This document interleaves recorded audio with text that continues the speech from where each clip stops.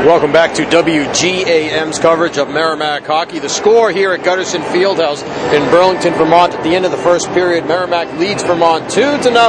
I'm Mike Macknick alongside John Leahy. Our guest for this first intermission is Ben Baugh, the Warriors freshman forward from Stillwater, Minnesota. And Ben, pretty exciting first period there, national television audience, and boys came out and played a pretty good first period. Yeah, boys played a great first period. You know, they're keeping things simple, scoring on their chances, blocking a lot of shots, not giving Vermont a lot of chances. I think that's what we need to keep doing the next two periods.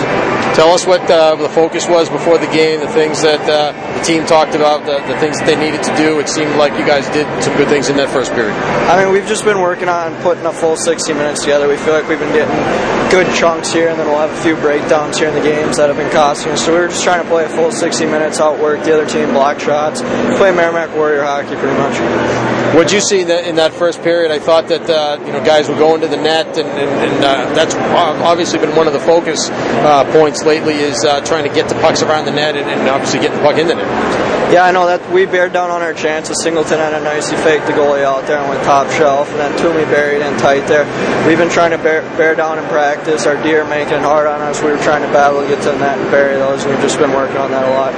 5-on-3 here looks like it's going to turn out to be a key sequence in the game. What do you think of the save by Sam Murata there? Oh, that was a huge save for us. I mean, if that goes in, it's 2-1 going into the second. They got a little bit of momentum, but now we just got 44 seconds here. Huge kill.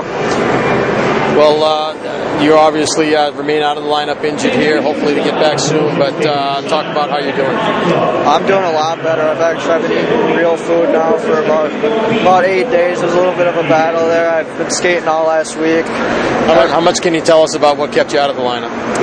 I had tonsillitis, which I just kept getting sick, and I was getting worn down. And then I originally was just going to stay on medication until the end of the season, but I was just too worn down, so I just got a tonsillectomy. And everything went really well, so that's good.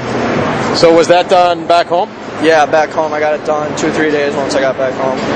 Was that before Christmas or after? I got it done December 18th, actually. Wow, so right before Christmas. I mean, did you even get to eat Christmas dinner? No, my mom actually made it 16th and 17th. She made a few nice dinners for me there, being we weren't going to be able to celebrate Christmas.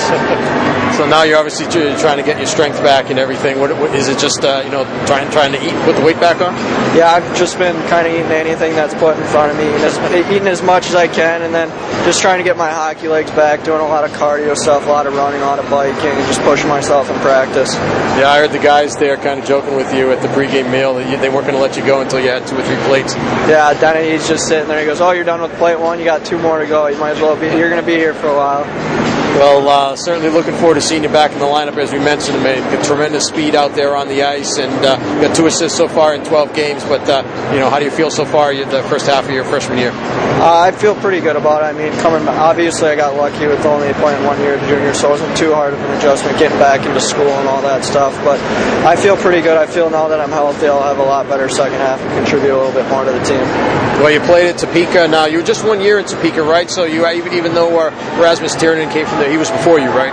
Yeah, Raz and Husser were before me, and then I was lucky enough to play 1 year with Christie. Oh, okay. Now, was that in high school? No, I played with Christie last year too. Oh, okay. Actually, he played 2 years there. He elected not to go to the USHL. He came back for a second year before here. Right. And in high school in Minnesota, he played at Hill Murray, and obviously, one of the better programs there in Minnesota. How did things go for you guys there?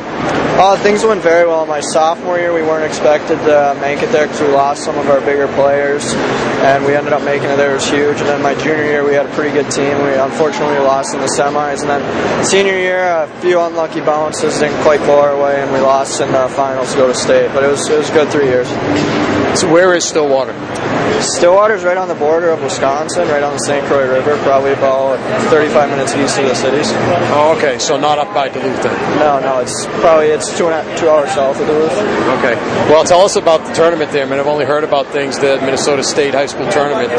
It seems like one of the great high school sporting events in the nation. Oh, it's unbelievable. I couldn't believe it when I stepped out there my sophomore year, my first game. You just kind of come out of the tunnel and you step out there, and there's 17,000, 18,000 fans just kind of looking at you, and everything just opens up, and it's pretty eye-opening. It's a great experience. I loved it. Do they play all the games in St. Paul at the Xcel Center? For the state tournament, yes, they they do. As long as you keep winning, you'll keep playing there. Wow. So you mentioned that you played with Brian Christie last year. You guys on the same line last year too? We were probably on the same line, probably about 2/3 of the year, and then they split us up to try to balance a little bit of scoring. Tell us about what you see. You see him as a player. He obviously got a chance to play on the power play and scored a goal last week. He's really coming into his own. He's really learning what he can do, what he can't do, and his skill set's starting to come out. What was the recruiting process like, and how did you end up at Merrimack? There was this showcase, NA showcase in Minnesota right in the beginning of the year, and then they watched me, they talked to me, they showed interest in me there, and then they kind of laid off me there for a bit and just kind of let me do my thing, and then they contacted me again in about February. They talked to my coach, talked to some people back in Minnesota, I believe, and then they talked to Christie, and then they called me and wanted me to get me out here on a visit, and then they offered me, and I came out here. Number of players sometimes come east to play. I know a lot of them stay out and play west in the WCHA, or maybe some might go to the CCHA. But regardless, some of the guys, like I said, will come out here and play in hockey east of the ECAC. Anybody that you know playing out east? I know a couple guys. I know a kid, Michael Sitt on BC. I know Kason Holman on BU. Just all over the hockey world. It's kind of a small world. You kind of get to you play in different tournaments where you play with guys on different teams, then you'll meet up with them a couple years down the road. So it's just a lot of fun. It's a small world. Well, what do you like to do when you're not playing hockey? I just kind of hang out with friends in the summer. I'll go to my grandpa's every once in a while. I like to fish, just relax, hang out with friends, work out, kind of the basics. Land at 10,000 Lakes, I imagine you got a lot of opportunities to fish out in Minnesota, huh? Oh yeah, there's plenty of great spots to go. As long as you got a boat and a line, you go to a decent lake to catch a few fish here and there. How about school? How's school going so far? I think you're a business major, right? Yeah, I haven't finalized it. I'm a business major. Not quite sure which way I'm leaning, but school's going good. I'm adjusting well. It took a little bit because it's a lot different in high school and being out here, but I like it. It's going well so far. All right, Ben. We appreciate you joining us, and again, continue to get better, and we'll look forward to seeing you back on the ice soon, hopefully next week. Yeah, thank you very much. All right, Ben Barza, guest here in the first intermission. The Warriors lead Vermont 2-0. We'll take this break, and then we'll come back for the remainder of the first intermission here. Again, the score is Merrimack 2, Vermont 0. You're listening to coverage of Merrimack hockey right here live on WGAM The Game.